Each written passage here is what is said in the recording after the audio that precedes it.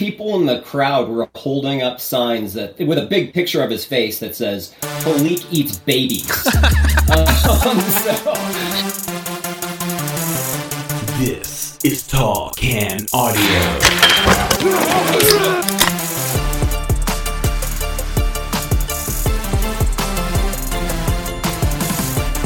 What's up, everybody? Welcome inside a Friday edition of the Tall Can Audio podcast. Matt Robinson along with you, as always. Hope you'll give us a follow on social media at Tall Can Audio. Make sure you're subscribed to the pod wherever you're hearing us right now. And got a great show for you today. I've been looking forward to this one for a while. I know I've mentioned it a bunch of times. Author Ethan Scheiner is here today, and we're going to talk about his book, Freedom to Win. This, of course, is the story of the Czech hockey team during the Soviet occupation following World War II.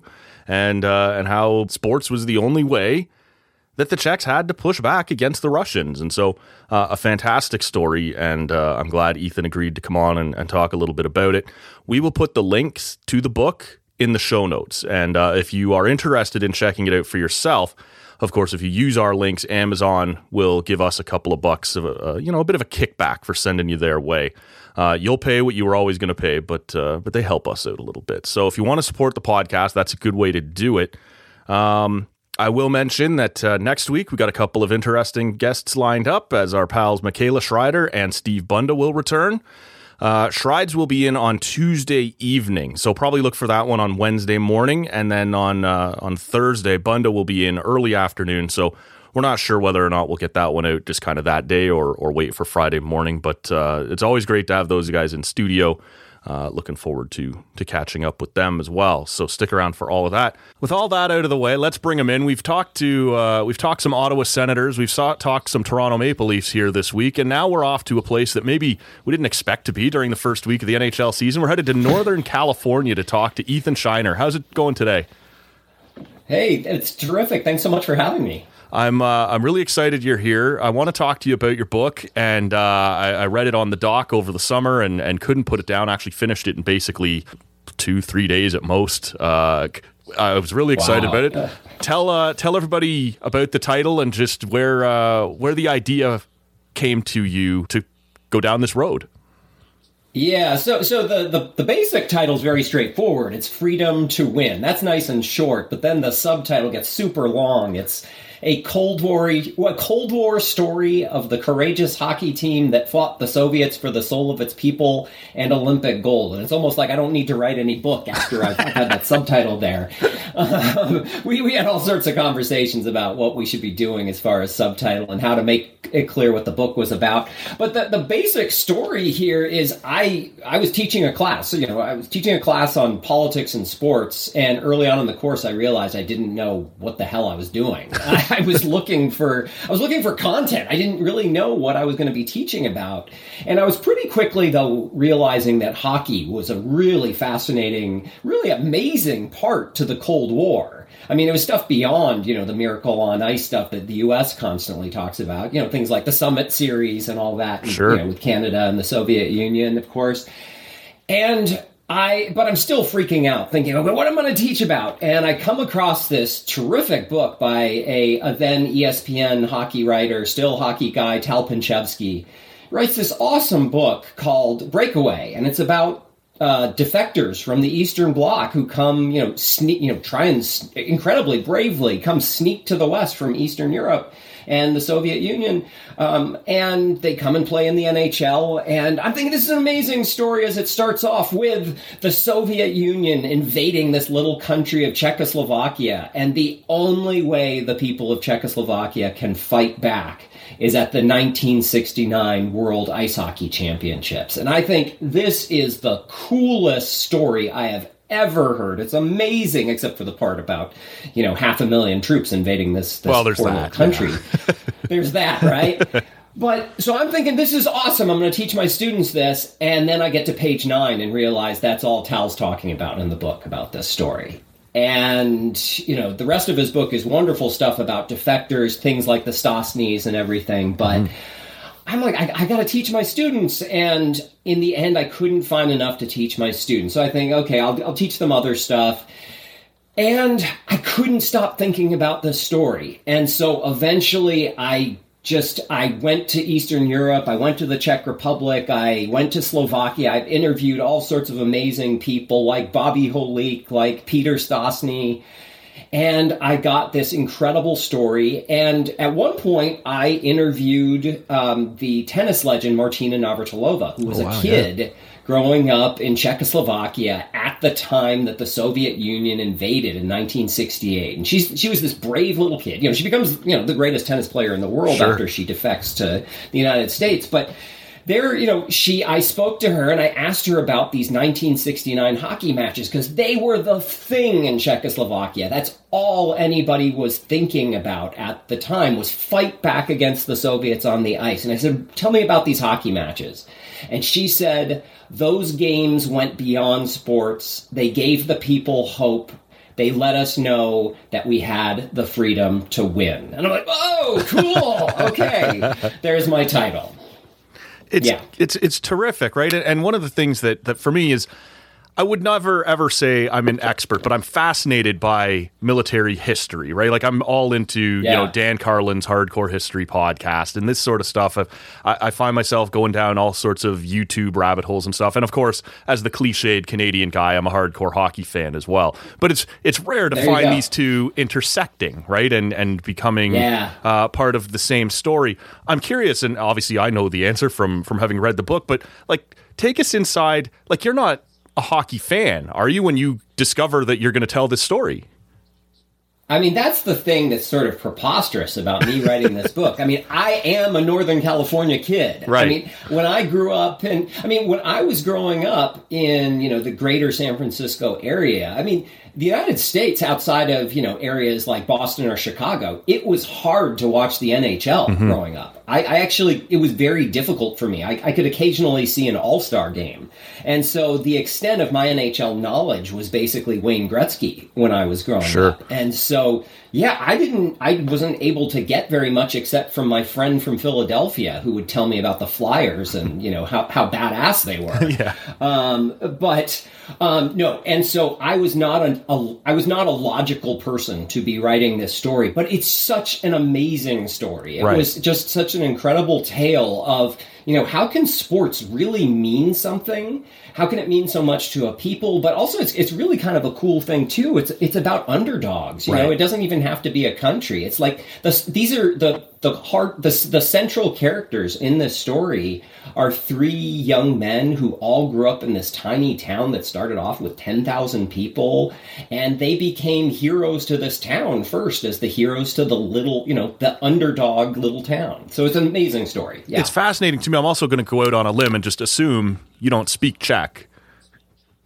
I don't. Yeah, no. That's a good limb for you to go out onto. Right. And so when you travel to do this, there's a part of me that's thinking, as I'm reading this story, like, this is a guy who's learning, like, being spoken to in multiple languages he doesn't understand, right? First there's Czech, and then in these hockey language or the hockey kind of phrases that get thrown around, and you're kind of battling through both of them. I'm curious, what kind of support did you get when you went over to do these interviews? Like, who was willing or who was able to kind of help you, connect and make these bridges? Yeah, I mean, you're pointing to what was the hardest thing for me in the whole project. So, I mean, I am a political science professor, and so I've got a background in studying politics, and so I grew up learning Japanese, and so I used to interview Japanese politicians, things like that. And so I don't like the idea of not being able to speak directly to the people, that speak in the same language as the people I'm interviewing. It really kind of bothers me. I will say, my initial interviews were in English. Like, Bobby Holik was one of the first people I spoke to in English. I spoke to a bunch of the Canadian players who were at those 1969 matches. That was all straightforward. Then I get to the Czech Republic, and some people were some of the more recent people, like Dominik Hasek. I could speak to him just fine in English.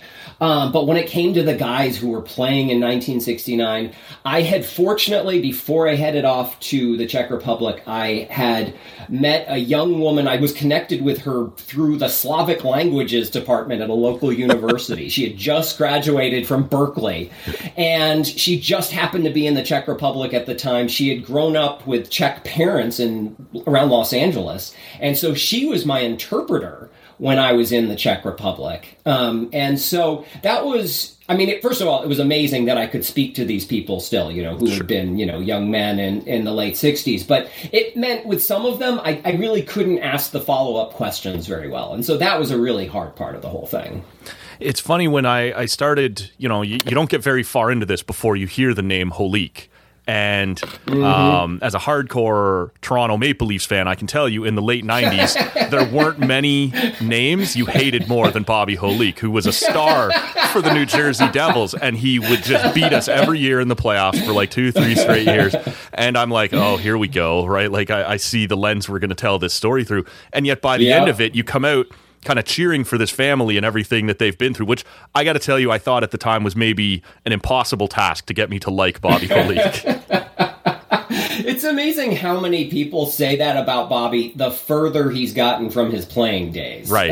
But Bobby's told me some great stories about various things yelled at him. I think my favorite thing I ever heard about Bobby was and he couldn't remember which stadium it was in, but someplace he was playing, and people in the crowd were holding up signs with a big picture of his face that says, Holik eats babies. So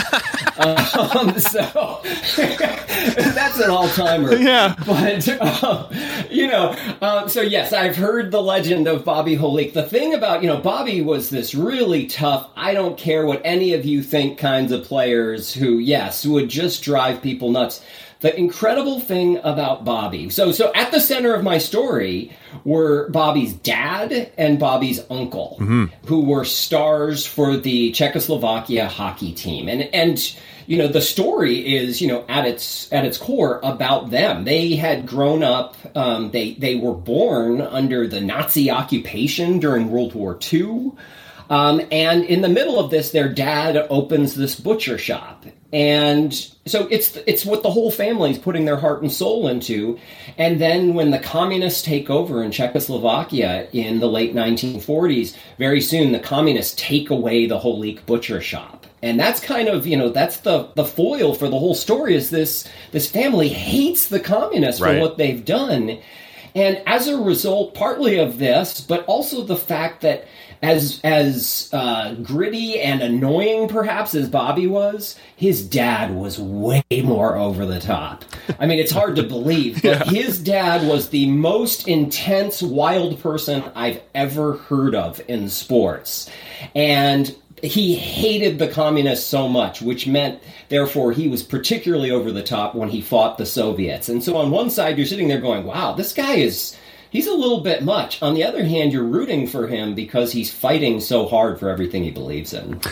It's a really interesting way to frame the story or kind of setting that you've picked here, because the book starts with, as you sort of suggested, the end of World War II, and these people are going to be freed. They're going to be out from Nazi occupation. But it doesn't last. And all of a sudden, the Soviets roll in. They don't want to see freedom becoming a thing here. They want to kind of keep control over the way this region of Europe is going to play out. And it's sort of framed and bookended by the 1998 Olympic Games, where the Soviet Union has fallen, but all these Czech kids have grown up, with stories from their parents or their grandparents, or understanding what it was like to be suppressed by the Russians. And that's who they end up playing in the gold medal game at the 98 Olympics, after beating Canada in a shootout, which was not super enjoyable. I'm curious, when you set out to do this project, do you sort of have those two end dates, or a beginning date and end date in mind, or is that just the natural progression of the story as you get deeper into it? Sort of how does that come together, this 50-year period? Yeah, that's a great question. So the whole thing, as I said before, I got started just with this idea of, yeah, exactly as you said, you put it really well. So, Czechoslovakia had been this really oppressive, had this horribly repressive regime. Life was really hard for people in Czechoslovakia. And then they started to get more freedom in 1968. The government started taking the shackles off. And the Soviet Union doesn't like that. So they send the troops in.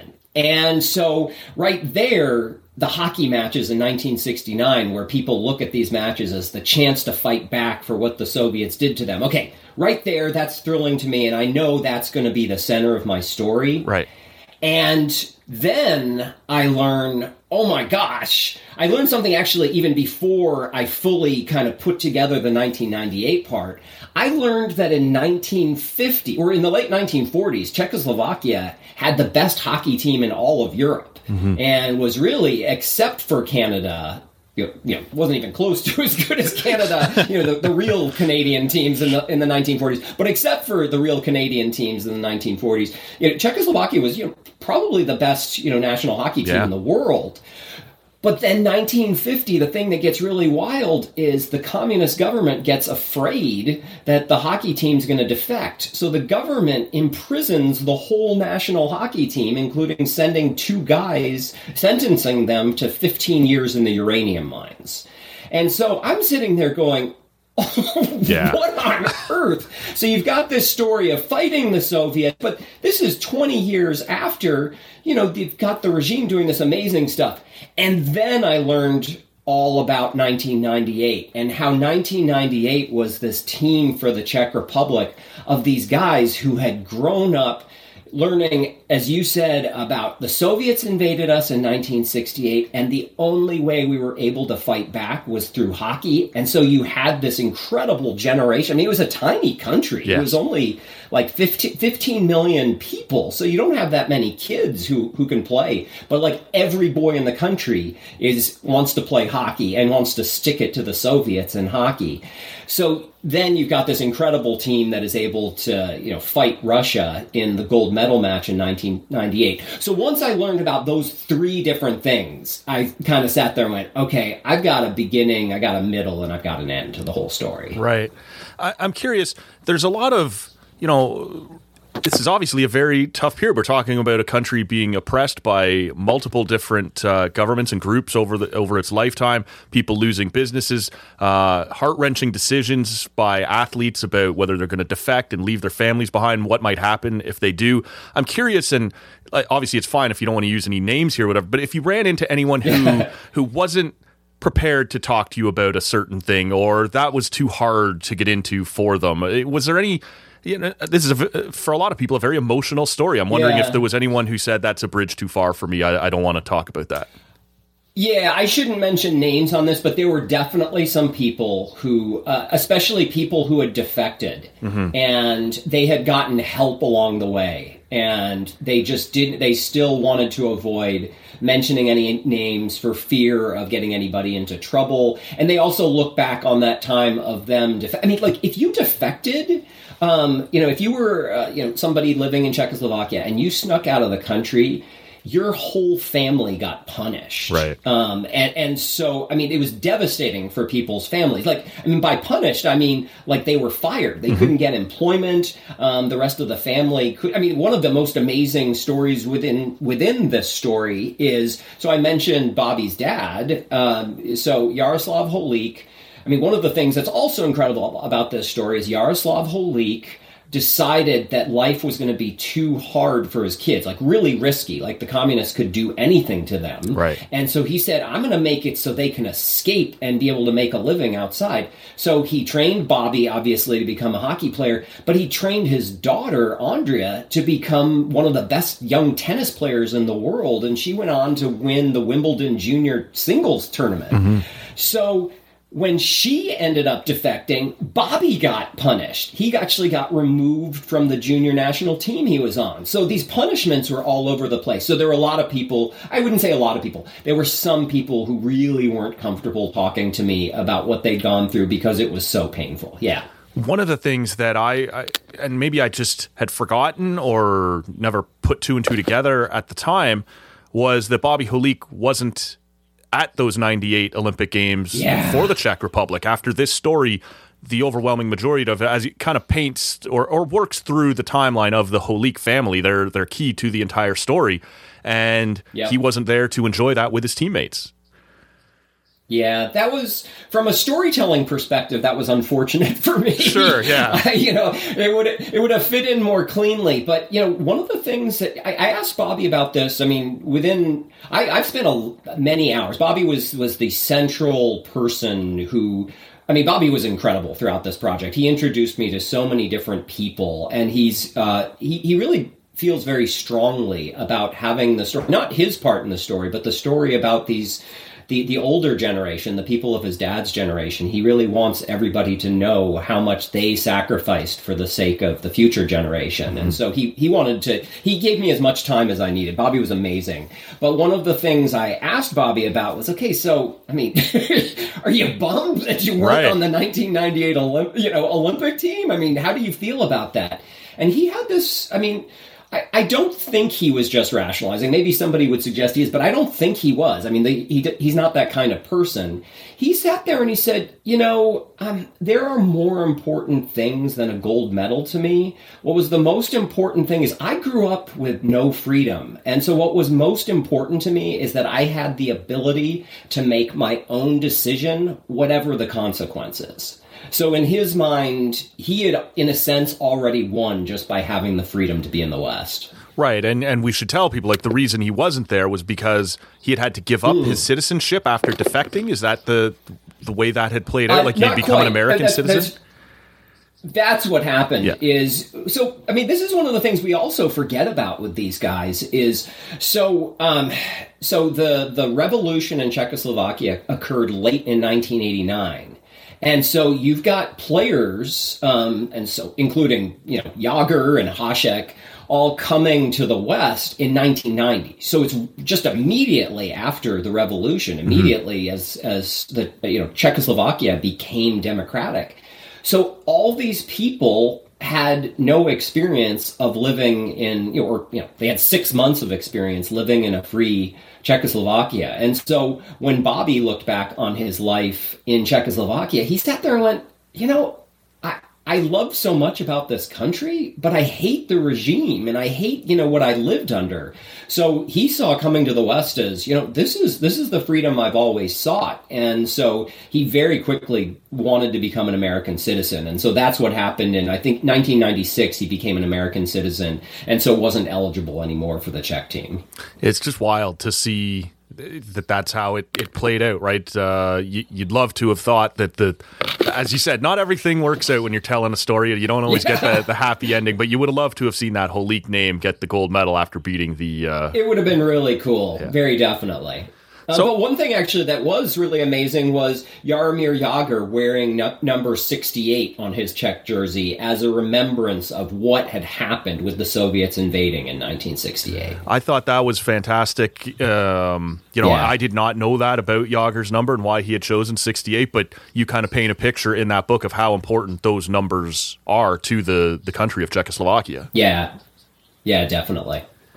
So when you finish a project like this and, you're getting ready to release it out into the world, what are your expectations of it? This is a story that once you get into it is fantastic, but it's one that, as you suggest, was sort of dropped into your lap. You didn't really, as soon as you heard it, I got to get into this. Did you know right away this was a story that I have to tell? This is a book I want to get out in there, and I'm curious what the response has been like. Yeah, that's a really fascinating question. I've had weird expectations as I've gone along. Immediately when I got the 3 parts, the part about the team being imprisoned, the incredible story of the invasion in 68 and the way they fought back, Czechoslovakia fought back in 1969 on the ice, and then the 1998 Nagano Olympics. Right there, once I knew those things, I knew I had to write the book. It was just one of those. I wasn't going to stop researching, and I was always going to be Googling stuff. So I might as well write a book about it. Mm-hmm. I really had no idea what the expectations were going to be, what the reception was going to be like, and right after I turned in the final manuscript, I get an email from Ken Campbell, hockey writer, who says, he has just written, he's just read the manuscript, and he loves it, and he is going to be writing a piece on it for the Hockey News. Oh, wow. And I'm just sitting there going, really? If I'm trying to reach hockey fans, this isn't a bad place to be. Yeah, exactly. Completely blew my mind that here I am, this kid from Northern California who, just came across this amazing story, but did I even know what I was doing? And Ken proceeded to write this, really amazing piece just gorgeous 2-page spread, pictures from the book, and just really both praising the story, but also really telling why the story is so important and how thrilling the story is. And so from there, I was in this piece on my book was a 2-page spread in the Champions edition of the Hockey News in July this year. And that was the thrill of a lifetime. I just couldn't believe it. So yeah, it's I have no idea, what makes a book exciting to people, what makes it that it'll sell. Right. But that right there was incredible. I can't even, to be honest with you, I can't even remember where it came across my timeline, whether it had been somebody retweeting it or something like that. But I was like, you know what, when I go away to the cottage this summer, that sounds like something I'm going to want to sit down and read. And like I said, I absolutely blew through it. I thought it was brilliantly put together. The details, as someone, I'll be honest with you, as someone who's a hardcore hockey fan, I would have had no idea that you yourself did not grow up watching the game. And the history elements of it were fascinating. Just as you said, more than anything else, it's an underdog story, right? These people have been under the thumb of somebody for a very long time, and sports is the only outlet they have to push back against the Russians. It was just a terrific read. Congratulations on it, because I just loved it. Thank you so much.